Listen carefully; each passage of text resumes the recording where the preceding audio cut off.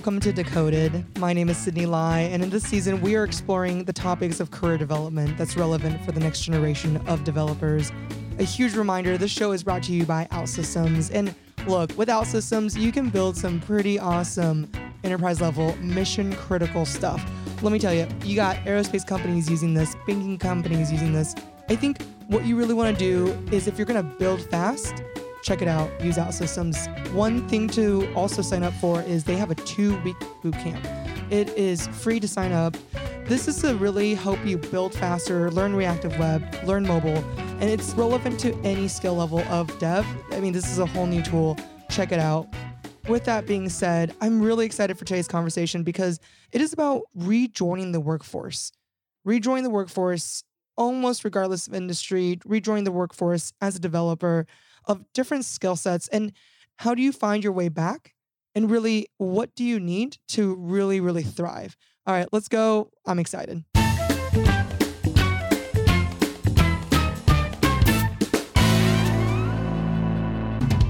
All right, so today I'm excited to bring on Dave Fontenot. I met Dave Fontenot several years back, and to watch his journey go from developer to monk to hackathon whiz and starting his own fund based on the thesis of investing in great developers. I'm really excited to bring on this conversation. Dave, welcome back. I really am excited to see you again. Me too. Yeah. It's been a little while. Yeah. 2014? Is it? Yeah. Might have been a Mission Control. I remember the first time I saw you was in Mission Control. That was a crazy house. Was that about? Right? Yeah. I missed that place. How did you wind up there? I was really trying to avoid San Francisco for the longest time. I just had this resistance to it. The first time I visited, I walked through the Mission and felt really scared. I walked through the Mission at night and it was kind of scary. But eventually, after trying New York, after trying Berlin, after trying different places, I realized most of the people that I looked up to and that I wanted to grow to be more like were in San Francisco. So I figured it was time to head out there. I crashed on an air mattress at my friend's place for the first 2 or 3 months that I lived in San Francisco. And then a bunch of friends got this really sweet house on 18th and Mission right in the heart of San Francisco. It's a 10-bedroom house. And just so many of my really good friends from all the hackathons and stuff were all building companies there and stuff. And I wanted to be a part of it. Yeah. I mean, I think what's really been awesome watching your journey is you have always ended up in the place that inspired you with the people that inspire you, right? So for some time, you lived in that hacker house with all the great devs. You moved to Thailand and other parts of Southeast Asia to live and study with the other monks. You became a musician, right? Lived in LA, lived in New York. But even in LA, when you released that single, I was actually listening to your music right before this call, 1.2 million views on your video, right? It's sick beats. Yeah. I'm a huge fan. Yeah. And it's now you're in Taiwan. And I think when you surround yourself with these different types of talents, I mean, even looking back at the early days in San Francisco, in Mission House, how did you get there, right? How did you get into programming? I mean, there's so many questions. How did you get there is really the question. I understood what brought you to SF, but maybe what brought you to programming? What brought you to your initial chapter as a developer? Yeah. So I actually, I grew up in South Florida. My family's Dominican, and my mom would always tell me that computers are El Diablo, computers are the devil, and really never was encouraged to be on a computer growing up. And then I went to my dream school, University of Michigan, got a full ride there, and that was really sweet. Got me out of the state. And I just remember I had this idea I was working on. It wasn't even a tech idea. It was called Dork. It was door, a door with a K at the end. And the K standard for knowledge. Okay. And so I was making these dorm room door covers that had all the things from your classes that you were most likely to just forget that were rote memorization. I would go ask the professors of 101 classes. Be hey, what are the most common things people lose points on your exams that are just straight memorization? And then I'd make these dorm room covers and sell them with that stuff. So you'd see it every time you walked out of your room. And I just wanted to build a website to sell them because I was oh man, I'm selling them in person, but what if I could sell them online? So I heard about this thing called a hackathon, and I just showed up. I had this fire red mohawk back then, and people were just back then there was this true hacker mindset where if you're not a true hacker, you're not supposed to be here. And yeah, I almost left the hackathon because like I was kind of there. I was like looking for someone to build this website for me, and everyone was like, dude, you're in the wrong place. This is a place for hackers, blah, blah, blah, blah, blah. But then this one guy, John Grizzly, he liked the idea and he was like, hey, look, I won't build it for you, but I'll help teach you how to build it. And so I didn't even have, my parents sent me to college without a computer. So I showed up to this hackathon. I didn't even bring a computer. My parents were like, oh, there's university computers. So like we use those. So this guy, John, let me use his laptop for like a full weekend, teaching me Rails and like teaching me how to build. And it was the simplest website. This wasn't like, I wasn't trying to build like a crazy app. I was trying to build a website where you could like put your email in if you wanted to buy one of my dorm room door covers, my dorks. And I just remember the moment at the end of the weekend when I sent the website to my mom in Florida and I was like on the phone with her and she put her email in and hit enter. And then immediately like the email, I had it in Michigan. It was like instant. And I was like, that was your aha moment. That was my aha moment. God. I was like mind blown. I couldn't believe that I God. could put something on the internet. I was like, whoa, just in like a weekend, I was allowed to put something on the internet. The world like just let me put something there. Like, what the fuck were they thinking? Letting me put something on the internet. That's the moment was born. Yeah. And so to me, you come in rocking with your red hair and your infamous Michigan PJ pants. I would always wear PJ pants or swim trunks. So yeah, I was probably wearing my Michigan PJ pants. I went for like 2-3 years. I had like 5 sets of those same Michigan PJ pants. I think it's really, really hard to just introduce Dave on a caliber that I can even describe. I mean, anywhere from developer to monk to musician and now running your own VC fund that focuses on developers. I'm wondering, how did you go down this rabbit hole, right? I know that you really fell in love in college. You had that aha moment that you really expressed, but do you have an earlier memory of your love with programming, with computers? Is it some random gadget that you played with, or was it really that time in college? I didn't think there was a time before then for a while, but then when I was meditating in the monastery, this like memory came back to me. When I was in high school, I really wanted to go to West Point, to the US Military Academy. And so I did like a summer training program there after my junior year of high school. And there was like a computer cybersecurity track or something like this. And I ended up doing that one. And that was actually my first taste of like computer science stuff. And we did this whole thing where they like taught us some like basic hacking stuff. And then we all had to like program this like missile, this little like Nerf gun missile shooter to like knock down targets. But if you like anyways, I ended up figuring out that the best move was to like hack everyone else's stuff, but them not know you had hacked them until the last moment. And then when it came our turn, I knew that we were hacked, so we just didn't run, so we didn't lose any points. And so everyone else, we had their missile shooters like turn around and shoot back at them. And then ours, we just like decided not to. We just ran like a blank program, and so we ended up winning. That was actually the first moment that I did stuff with like computers where I was like, "Ooh, this is fucking fun."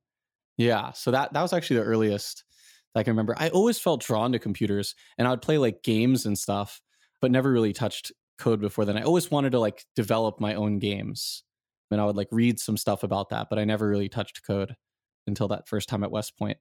And so, wait, hold on. We just totally flew over this. You talked about the monastery, this sabbatical.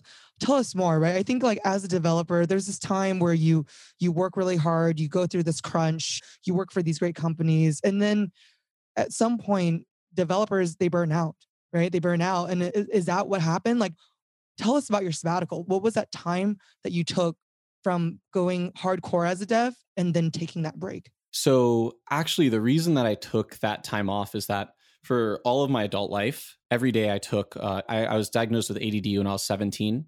And so every day I took ADD meds. I took 5-ants, 20 milligram, and I wanted to get off of that. And so that sabbatical actually was inspired by me wanting to get off of my ADD meds. I just realized at that point in life, I've been taking it every day for like 4 or 5 years, and I didn't want to be living a life where I'd be taking that for like 40 years. So I did a bunch of research and looked up, what are some other things people were able to do for their ADD besides take the medication that were effective. And like, honestly, most of the stuff I read was that most other things weren't effective, and that like people who really do have severe ADD, like myself, end up like dropping out of school, end up like not performing in their jobs and all this stuff unless they take the medication. But there were a couple things that a lot of people did seem to think worked, that were more on like the pseudoscience end of things, but a lot of people were claiming it worked. It was diet changes and meditation. I guess I felt much less inclined to change my diet, but I felt very drawn towards meditation. So I actually wound down my company I'd been running at the time, Hack Match. And yeah, and I did my first meditation retreat. It was like one of these Goenka Vipassana retreats. It was right at like the foothills of like Yosemite. And it was just this beautiful 10 days of like silence and meditation. And after that, I was in. I just wanted more. I wanted to go seek out like more intense meditation. I went out to Thailand a couple months later, ended up going to China, ended up going back to Thailand and just seeking out these different like meditation masters to learn from. And to give you a sense, like when I first quit my ADD meds, the reason I was diagnosed with ADD is that from 13 to 17 years old, I read 0 books. I was like pretty much just like unable to read even more than like one page without completely losing my concentration. I could like sit and stare at a book for like an hour without noticing that time had passed by, not even really thinking about anything.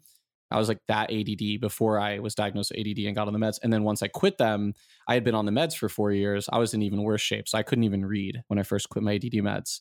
But after meditating and like really developing like my practice of meditation, I was able to read again. Like now I can meditate for like 10, 15 minutes and I can read for like 45. So it's like nowhere near like normal performance and like nowhere near like on my ADD meds. I remember when I first got on them and I was like, oh my God, I can read. Reading is amazing. This is the shit. I like gobbled down my like textbooks for class and just, I was like, wow, I missed reading so much. So I'm nowhere near that level of like when I was on the ADD meds, but now I can read again, which is very, very helpful. So that was the inspiration for me taking that time off, was really that I wanted to, it was I guess kind of like a mental health reason, wanted to get off my ADD meds. I think that this strikes me very true. I didn't know this side of you, and I don't know if you knew that this is something that we also share, right? And I think that as a developer, there's a lot of stereotypes and there's a lot of pressure to be hyper focused, to be very detail oriented. And I think for those who do suffer from ADD, it's actually quite difficult to perform at a level, maybe in your career, whatever it is.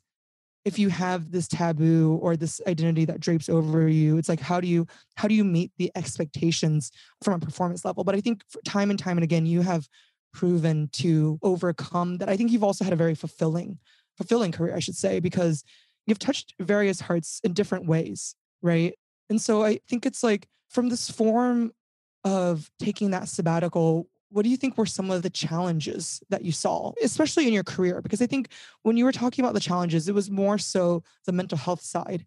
It was not wanting to succumb to maybe it's medication or other crutches, but what were some of the logistical challenge when you consider how am I going to tackle my career, especially since you've always been really, really on top of your career game? That's funny. I never feel like I'm on top of my career game. I like my whole life, I never really worried about grades that much, never really worried about like a career ladder or anything. Like I've really just always, as weird as it sounds, I've always just like done what felt right. And like, I almost feel like when my heart pulls me in a direction, it would be harder for me to ignore it than to do the thing, even if the thing seems difficult to other people. So like when I felt drawn to the meditation and stuff, it was just something I couldn't ignore. So I think maybe from the outside, it might look like there's some level of like intentionality, but in reality, I'm extremely driven by passion and just really let my heart drive me wherever it takes me. And so there's been much less thinking about like building a linear career. I don't really spend much time thinking about that at all. And there's just been more like what is searching for my truth, searching for my purpose and living that, whatever that ends up being at that moment. So then how did you come to that decision to come to a close and end your sabbatical? And how did you know where to go Well, next? actually, I ran out of money. I was like Yeah. traveling. Yeah. I had made a decent amount doing Hack Match and helping engineers find the right startups to join. I introduced early engineers to like Robinhood, Com, and a bunch of other startups before they'd raise like any institutional funding. And I was able to get like recruiting kickbacks from that and stuff. And that was really great. And that was really fulfilling work. But yeah, I was traveling for like a year and a half, living in different monasteries, really investing in myself and like my education and my mental health and everything. And yeah. And then at that point, I kind of had hit, in a sense, I had hit like a really good place in my life and that my brain felt healthier than it had ever been. But in another sense, I'd hit rock bottom in that I had hit zero in my bank account and just had enough to book a flight back home. So I flew back home and lived with my mom for a bit, figured out what I wanted to do next. And I remember I just decided I wanted to make music. Like in the monastery, I remember just thinking like, you know what? I really enjoy singing my whole life. I really enjoy writing music and freestyling and like I've never really like taken that seriously. Like a lot of my friends in high school who I would sing with and stuff end up going to like Berklee College of Music or end up going to Tisch, but that never really like resonated as like the path for me. Like I couldn't take it seriously, even though I enjoyed it so much. And I'm not sure what was blocking me there. But after the meditation, I totally like whatever was blocking had left. And I was like, oh no, I really, really enjoy making music. So I also needed to like fund myself. So I ended up joining Gigster and like working on different projects and doing a bunch of like digital transformation consulting for like Fortune 500s and all kind of stuff like that, building some like really awesome engineering teams. But the thing that was driving me in that next chapter of my life was that I just wanted to make music. So that's what I did. Yeah. And we wrote like 200 songs in those 2 years. So that's been really cool. We end up forming a band called Pink Roses at the beginning of last year. And we're still doing it. We actually just recorded our latest song remotely. I recorded it here in Taipei, the vocals, and my bandmate and our producer were in the studio in LA, and we were just sending stuff back and forth. And we just released a song. It's called Another Girl. Yeah. And we're actually, we put some traditional Hanzi on the song art. Oh. 我不想要其他女孩, the kind of Mandarin name of the song. Yeah. Because we wanted to hint that we're actually playing our next show here in Taipei on October 9th. What? Oh my gosh. All right. I got to get my friends to go out and see you. I was listening to your song right before you came on. And I remember you back in the hackathons, back in the day, seeing you walking around with a ukulele. And then the last time I saw you was at your sold out show in New York City. So you're going from Michigan PJ pants, playing a ukulele and playing a sold out show in New York City with your long rocker hair and just, it's really badass. I mean, and as you've taken these different career paths, different turns, may it be a sabbatical, meditation, music, what do you think are some skills that stuck with you? And what are some, I don't know if they atrophied along the way or maybe like, oh, I totally forgot how to do that. Yeah. So I think it was interesting when I was leaving to go to the monastery, one of my friends like pulled me aside and he was like, Dave, I'm worried about you taking this time away from people because your natural state is that you're extroverted and you have this superpower. I'm a one-on-one extrovert. I don't like hanging out in groups. If I go to a group thing, it's either for me to like dance, sing, or to meet new people to have one-on-ones. I'm like not there to like hang out at the thing. I very much struggle in group conversations, but I love one-on-ones. And what my friend Vikram was telling me was like, Dave, your superpower is that you have like an infinite capacity for like one-on-ones and just have like such a high level of presence in them. And if you go to the monastery and go away from people, then you might lose some of that capacity. It might atrophy. And I was like, fuck, you're right. That could be something that I've like built up over time and that atrophied. So that was probably the biggest thing. Like I'd say like biggest thing that drives me is I just love people. So I was a little worried that would atrophy. Honestly, now I'm like doing the fun and stuff and I'm having one-on-ones all day and I just love people and I love having one-on-ones. So like it didn't end up being a problem, but it was something I worried about for a second. Like my friend brought it up as like a valid concern. And yeah. So I run an experiment every year that's like in a way the opposite of who I was previously. And so my experiment that year was to spend a majority of my time alone. So I was a lot of like living in the monasteries and that stuff. So yeah, he was worried about that experiment. But I love these experiments. I love exploring like the opposite side of the way I've been living my whole life and the way I'm programmed to see what's there. And then once I know what that other extreme looks like, I'm able to find a much better balance for myself. So yeah, I was worried that might atrophy, but my programming skills definitely atrophied. No one should pay me to write code anymore. Like that, yeah. That definitely, even just like getting off my ADD meds, like on my ADD meds, I was like, still like not a great coder. Like I've never been an amazing coder. I can build shit like quickly and hack stuff together, but like not really. No one should pay me to write code. And especially now that's atrophied a ton. I picked it up like a few months ago and like built something like really small, and I really enjoyed that. I still have like a strong enjoyment for it, but yeah. What do you like to build? I like to build really little like useful tools. Like one of my favorite things I built was this Chrome extension called moves.io. I used to help a lot of engineers in their transition moments. And this is still like one of the passions of my life. I think the most important problem in the world that I want to solve for at least is to make sure that talented people are in roles that make them come alive. So I love catching like my really talented friends and just like talented engineers in general in their transition moments, because that's such a moment for them to like stop and reflect for a second and find something that really makes them come alive. And so in doing that, I've probably helped like thousands of engineers now navigate these transition moments. One of the big approaches that I recommend people do is don't apply to like a job. Figure out who you want to work with. A lot of that approach is built around, if you see a startup that looks cool, don't just say like, oh, wow, that looks really cool. Look up the founder's name on Crunchbase, on AngelList, and shoot them an email and like ask them questions and drive with your curiosity and let them know you're interested. So I built this Chrome extension called moves.io. That's super, super simple. It just, you can go on any startup's website, you click the button, and it gives you the founder's email. So simple. I remember it. I used it for a long time. Is it still up and running? It's not up and Does running. it I need to still get it work? back up and running. Oh man. But yeah, I had like, at one point I had like 80,000 startup founders emails or something on there. It was really cool. And I think that it's true, right? Like I see you transition from just mentoring, may it be from developers, mentoring yourself, finding mentors at the monastery.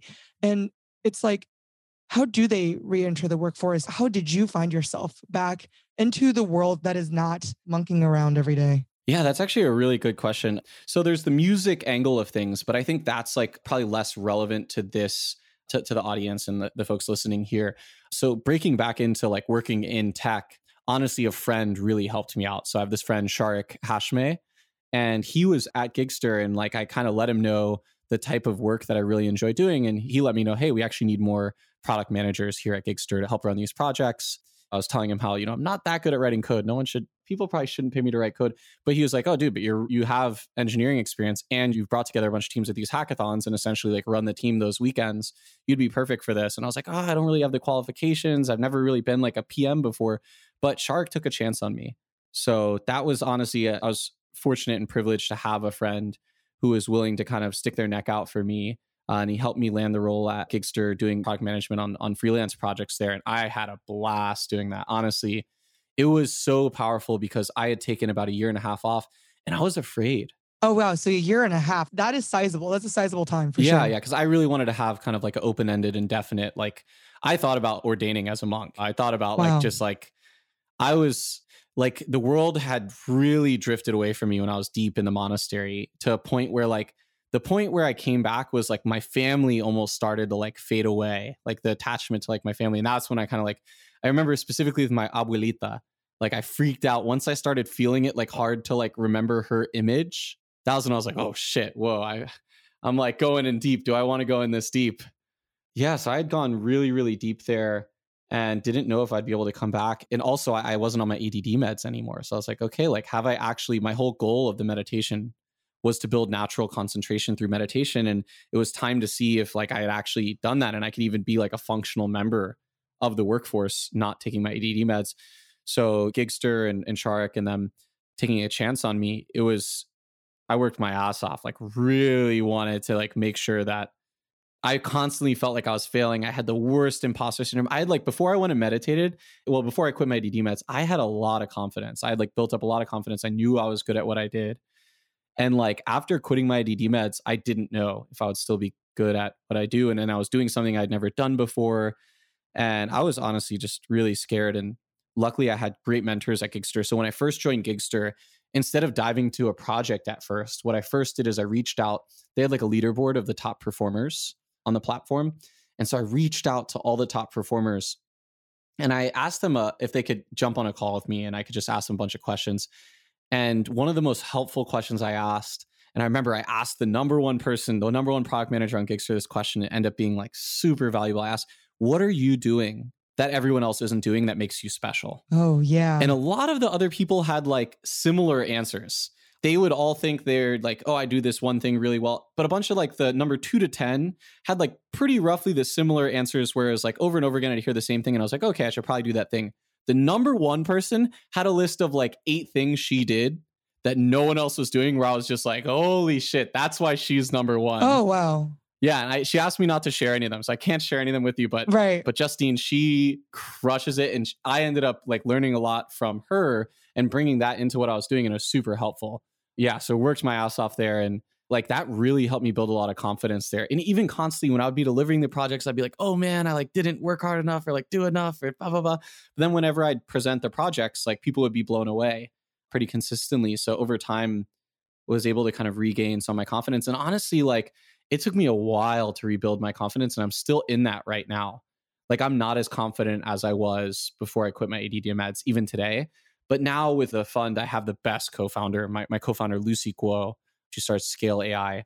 She's really helped me build confidence in myself. And really like as much as we're kind of like co-founders on the thing, I really look up to her as a mentor. She teaches me so much. So Yeah. you kind of mentioned the mentors thing. Like that's been such a driving force in my life. Anywhere I go, I drive with my curiosity and I end up finding these people who are like willing to take a chance on me or really kind of take me under their wing. I remember my first tech mentor is this guy, Eric Torenberg. We both went to Michigan and I met him at like the second hackathon that I ever went to. It was a startup weekend, actually. Startup weekend, shout Startup out. weekend. And he ended up building this freestyle rap battle platform. And I love freestyling. So it was dope. It was dope. It was called so Rap.fm. Yes. It was so hype. Like everyone's like freestyling at this startup weekend. It's dope. Anyways, he ended up taking a chance on me back then when I was like 19. This is after my freshman year of college, and gave me my first like tech job. He gave me like an internship as their testing intern. For lack of a better term, I was like I'm not even gonna use that term. Anyways, I would have to figure out how to get people on the platform so you could test it, and the platform was broken and all this stuff. And I was trying to figure out to like debug why it wasn't working and be able to reproduce the bugs. It was a pretty shitty like first job. I felt so grateful to be like working on a real startup and stuff. They'd raised a little bit of funding, all this stuff. So he's been a mentor of mine for years. This guy, Eric, like he's my most proactive mentor. There was at least like a year or two where he would just proactively call me out of the blue and just be like, hey, how can I help you, man? Oh, wow. Having cheerleaders, Yeah. I think it's a huge piece. Yeah. Mentors. I mean, I think that people always talk about it, right? Oh, you got to get a mentor. You got to get a cheerleader. I mean, I think even more so, it's someone who is proactive. And I think that everything that I've seen you do so far, even in your music career, I'm like, yo, he learned stuff in the startup world that he definitely brought into his music career as well. Right? 100%. Like, yeah, I've been studying. I was like, yeah, sure, it's music, but like this guy is a lean machine. Walk us through that. Like, what do you think was translatable? Like, what did you bring over? And then, of course, right, who was your mentors in the music industry? Yeah, so we brought over so much stuff from like our startup mindset to music. So I guess I have two co-founders. 我有两个生活. I have two lives that I'm living. I have like this music track and this fun. 我是歌手，我是投资人. And 真的蛮厉害的. And my co-founder on the band, we call each other co-founders. It's funny. My bandmate Nate, he also comes from startups. So he had started a startup in music tech called Set the Set that like ended up like Drake used, BTS, like everyone used their software. He ended up having an exit and now works at United Masters, which is like this like tech-enabled label. Anyway, so he really knows the music industry. So he's definitely like my mentor. He's like, he manages, even though he's part of the band, he manages our band and everything. So I've mainly learned stuff from him. He's just been great. But we took a lot of the startup mindset into music and it's been super helpful. So what we did, our first year making music, we focused on being prolific. Instead of focusing on making things perfect, we wrote 100 songs and we would just record them on our iPhone and release them on Spotify. So we wrote as many songs as possible. Our goals that year were to write as many songs as possible and to play as many shows as possible. So we had a year where any opportunity to play a show, every day we were writing music. Every single day I went over his place and we wrote music in his bedroom. That is brilliant. And we sucked in the beginning. Like when I listen back to our original stuff, honestly, I still have like, it still has a place in my heart. Like our first song's called Good and I still like it.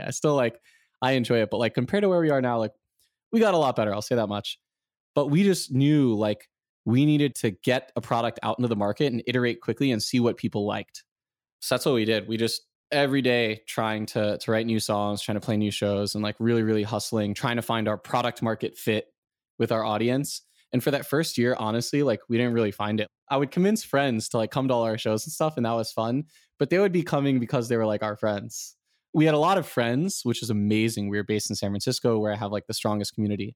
We didn't really have like fans who like didn't already know us. Right. Oh, that's a good point. Wait, so then how do you actually, if we take that line of product market fit, how does that actually work with music? Right? Because it's like, well, you can A/B test the colors of a call to action button. You can figure out, what framework works, but like, how does that actually work when you're trying to figure out the vibe that a generation wants, right? Yeah, so at a certain extent, it is different in that you have to like really just create your own vibe. So there's a certain extent of like, we just wrote a ton of songs and we put them out there and we like wanted to see how people reacted. But like all in all, like we didn't really end up taking into account which ones people liked more than others that much. At live shows, we were able to see how people reacted to different things and kind of build up some like training data of that. But like all in all, like that part of the product market fit didn't end up translating over that well. Like we tried that approach, but it didn't translate over that well. So we ended up just like more driving our music in a direction of the music that we just genuinely really enjoy and the music that we wanted to be listening to.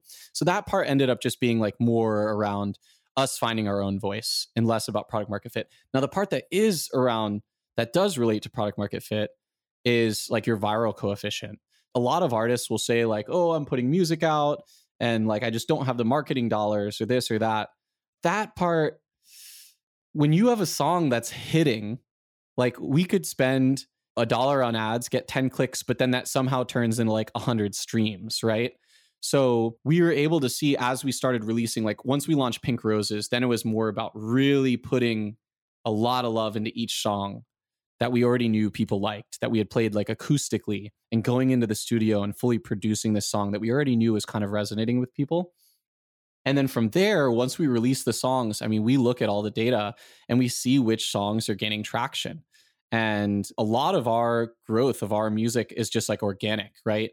And then with Don't Give Up on Me, that was the song that both in person, even when we'd play it just piano and vocals in like Nate's bedroom for friends, or if we play it at a show, that one just like really was hitting. It was really resonating with people. So we made like the biggest investment that we've made in our music so far. We spent $15,000 making a music video, and we took a chance on a director who had never directed a music video before. He was the guy who's doing all our photo shoots and stuff. And he's done like Rihanna's photo shoots. He's done a lot of like really top-notch, like super interesting photo shoots that are the vibe we're going for. But he told us, hey, look, I want to do my first music video. I want to do it with y'all. And his heart was just in it. And he got the song and we could tell that he felt it like viscerally. And so we made a big investment in that song. And that ended up paying off a ton. Like we only spent like a few $1,000s marketing that song, and it ended up getting 1.2 million views on YouTube, like more than like any of our streams on Spotify or anything. Blew my mind. Yeah. From that element, I think like a lot of artists think if they just had marketing dollars, they could spend marketing dollars. That's what is missing for them. But if you don't have product market fit, it doesn't help at all. So that's where it translates over, I think, a lot, in that like if you start marketing out a song or start focusing on growth too early, like some startups will spend a bunch of money on marketing and growth, but they don't have, their churn rate is way too high. Whereas with Don't Give Up on Me, we send that song to one person and they send it to two friends, and then those friends send it to two friends, and it's just grown from there. That network effect. Yeah, it has like that viral coefficient there. So yeah, that really translates over for sure. And so I think what it also is so interesting is how you are able to cherry pick, probably isn't the right word, but bring in so many lessons learned of, all right, I'm a developer, I'm a student, all right, I am going to launch the largest hackathon in the world, right? And then you're moving on, building projects, you become a monk for a stint, and then all of that just accumulates and then culminates into the moment of, I'm going to apply all of these lessons into the world of music. I mean, frankly, it doesn't really matter the industry at this point, but it's like, how do I move all of this and tackle new industries, the next industry, something like that? That's what it looks like to me. Yeah, I mean, I just really love people and I really love making music. So I guess there's some synthesis that happens, but for a lot of it, I'm doing what I really enjoy doing. Like honestly, people say like, oh man, you like make music too. Like, it's so cool that you're like following your passion. And like, hey, I'm passionate about music, but you know what I'm even more passionate about than music is helping people start things.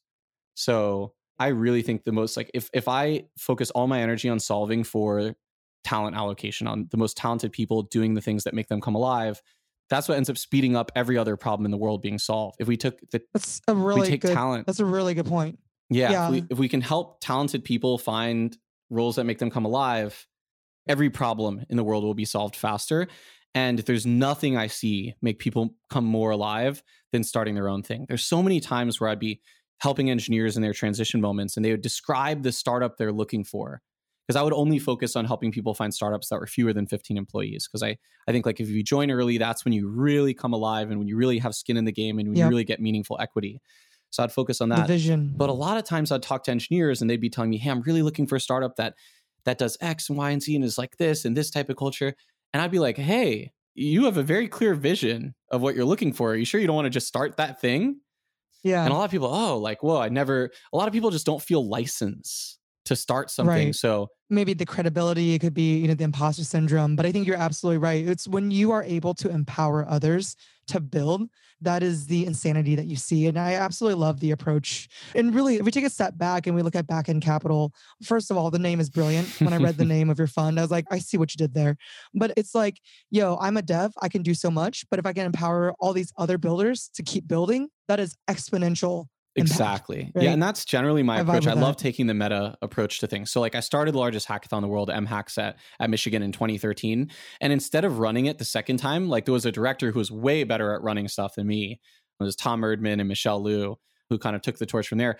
I dropped out of school and started traveling for like 2 years straight, helping scale the hackathons at all the other major engineering universities because I wanted to take kind of that meta approach because I felt that would be what was most impactful. So I think that's generally my approach for things. I started HackMatch, like my own startup, and then now being able to get a bunch of people going. I love like about 40% of the investments we make were like the first check in. And like that's what I really love is when you can be that kind of like, I mean, usually they always say you want to invest in people who are going to start it anyways, but sometimes that person was going to stay at their job for a couple more months. And if we're like, hey, look, if you're ready to leave right now, we'll back you.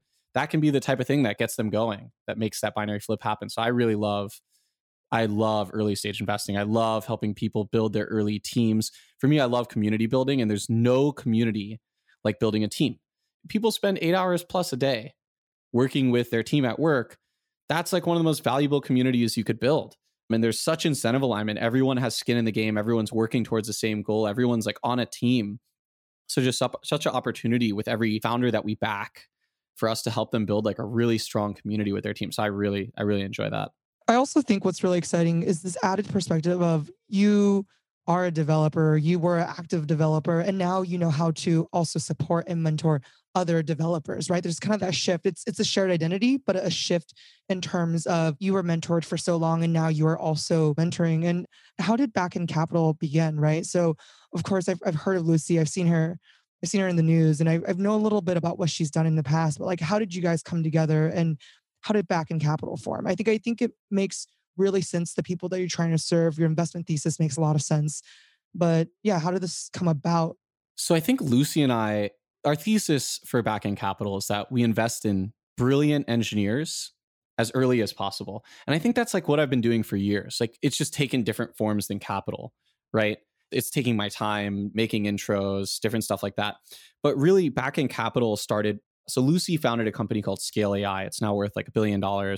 And she left a couple years ago and started investing, just investing her own money and some scout money. And her investing was going really well. So about a year and a half later, her first investment had already 22x'd. A bunch of her investments had been marked up. And she wanted to expand out her investing practice, but didn't want to liquidate any of her scale stock because she really believes in scale. And they were doing really well. So Lucy and I, a little backstory, Lucy and I met at the first pen apps, the first big pen Okay, apps, the yeah. first what we like, maybe we refer to as like mega hackathons now. It was like 320 people. I still remember meeting her on Locust Walk. I had already heard of her. She was kind of like a legend because she would build all these viral apps and stuff.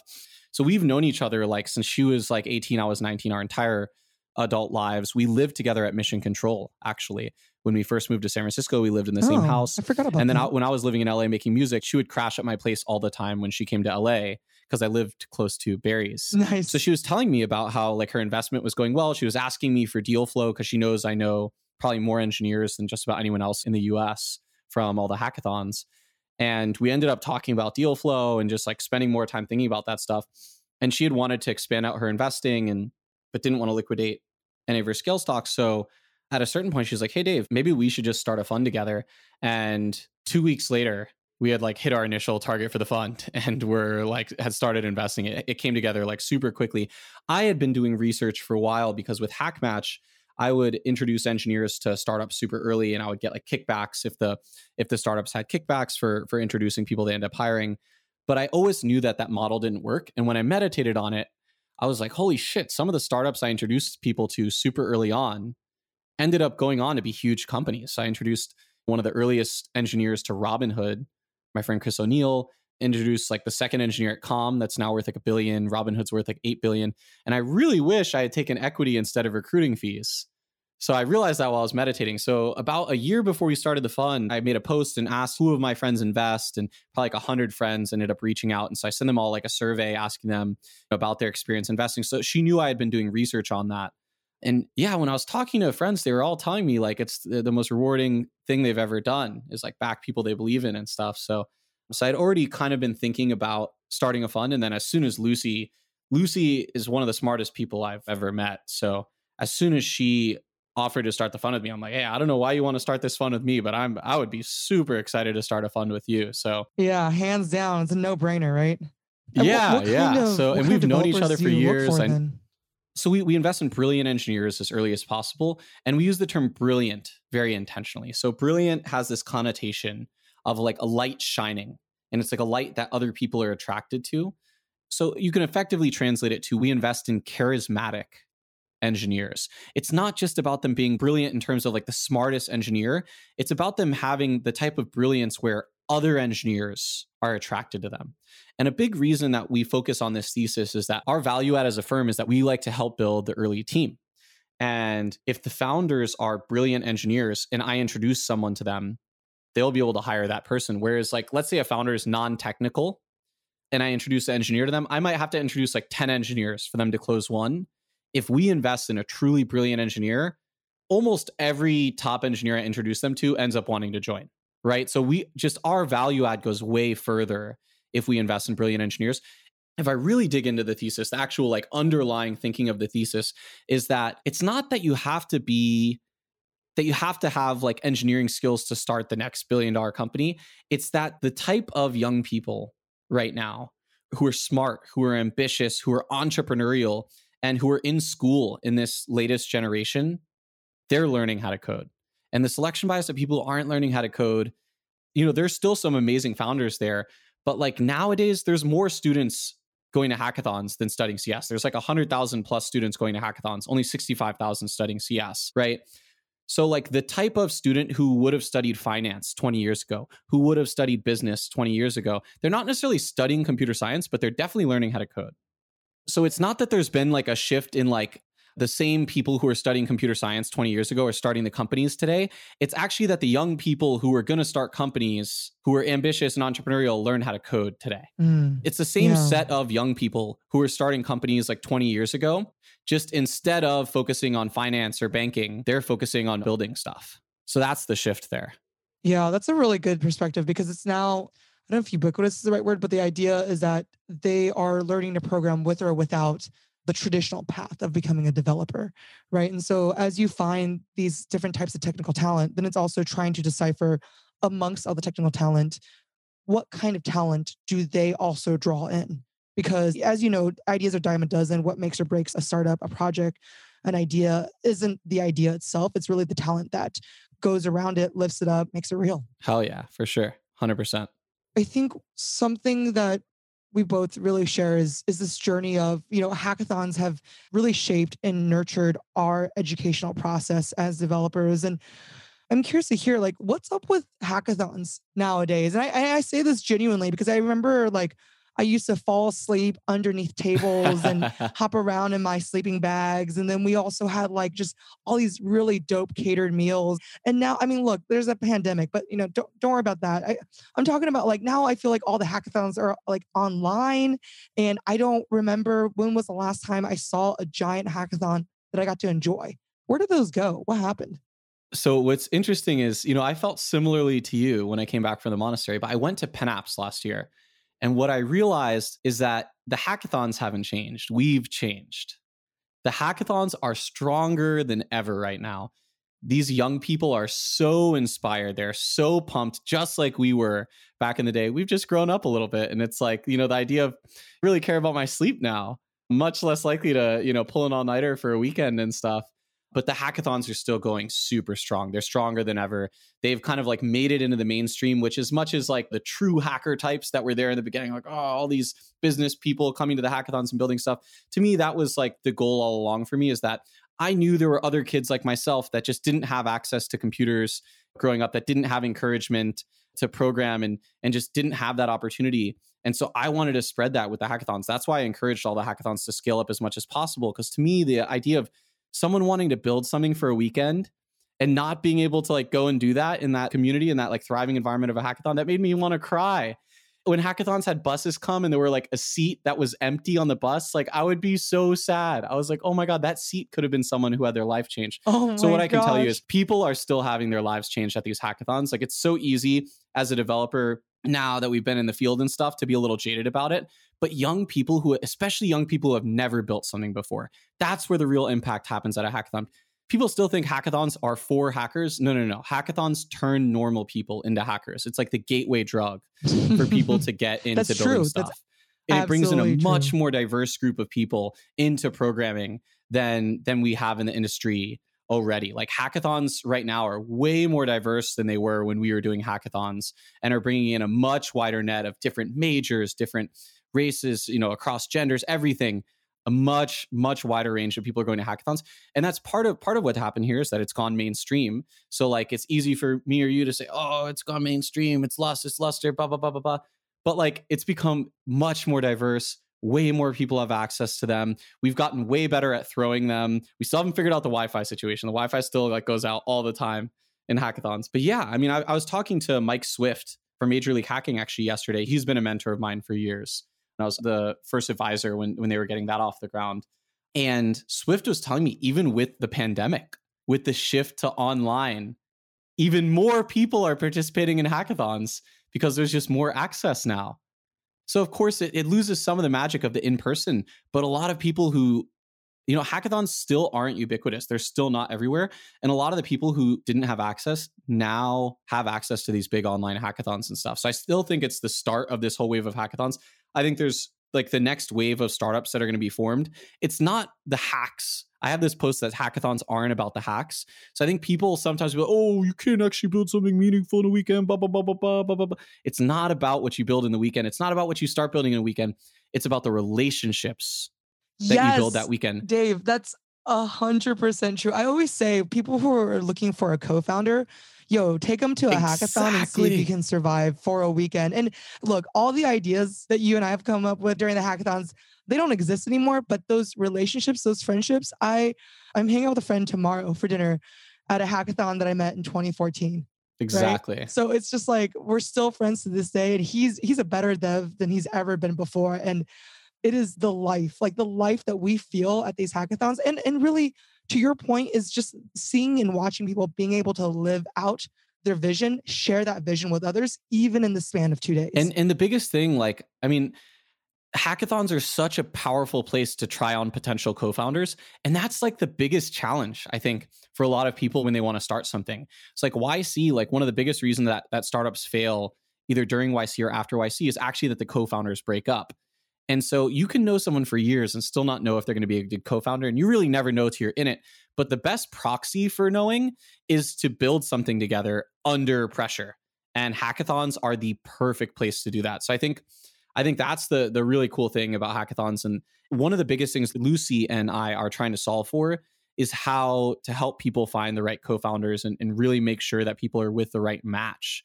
Because that's the thing that happens before the best companies are started. So we've been thinking a lot about this. We started the Hacker Fellowship at the beginning of this year as like a 10-week residency for top engineer founders who are starting stuff at the same time. And it essentially was like a 10-week hackathon, except you actually sleep every night. We have a chef cooking healthy meals. It's like built around having really good mental health, but also working really hard and being in a time pressured environment with people. And that was just a magical experience, really letting people get to try on working with each other in like this kind of like hackathon format, but with like enough sleep and health and everything. I'm looking forward to, after COVID, expanding that out. And in fact, I'm actually here in Taiwan. I'm trying to figure out how to work with the government here to go through one of their visa programs to actually run the next batch here, even before COVID's taken care of in the US. Oh my gosh. Well, that's really exciting. I'm going to have to, if possible, find my way back and go find you. But I think that being said, I think as you're building this next chapter, as you are really finding not the best, but the most brilliant folks and teams to work with, I'm really excited about that. And I think if there's two ways to reach you, if they want to listen to your music, check you up on YouTube, right? Pink Pink Roses. Roses, Fahomegwe. And yeah. And if they're a developer and they want to build with like-minded folks, reach out to you at Back in Capital, right? Yeah. The best way to reach me is to hit me up on Facebook. If you type in bit.ly/hell yeah with a bunch of L's, you'll find me on Facebook, Dave Fontenot, and just shoot me a message on Messenger. You don't have to add me as a friend. Just shoot me a message. I have my inbox open. And if you meet engineers who are charismatic, if you meet an engineer who can also do sales, who can build stuff and sell stuff, definitely hit me up, introduce me to them. Would love to back them.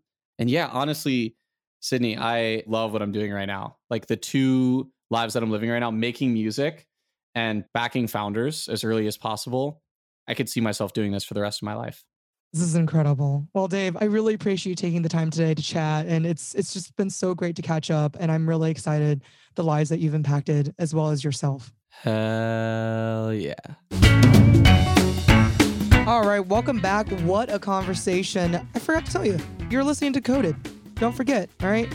I really appreciate you guys joining me for this episode. I think this was a pretty mind-blowing episode. Just watching your journey transition from developer to musician to monk. I mean, you name it. This is where we at. I think that this just really shows that there are different types of developers. And yeah, I'm here for this. You know what also I'm here for is I'm really appreciative that you guys are also sticking along with us. If you want to keep listening, please do subscribe. I really appreciate hanging out with you. And I hope you find this information helpful.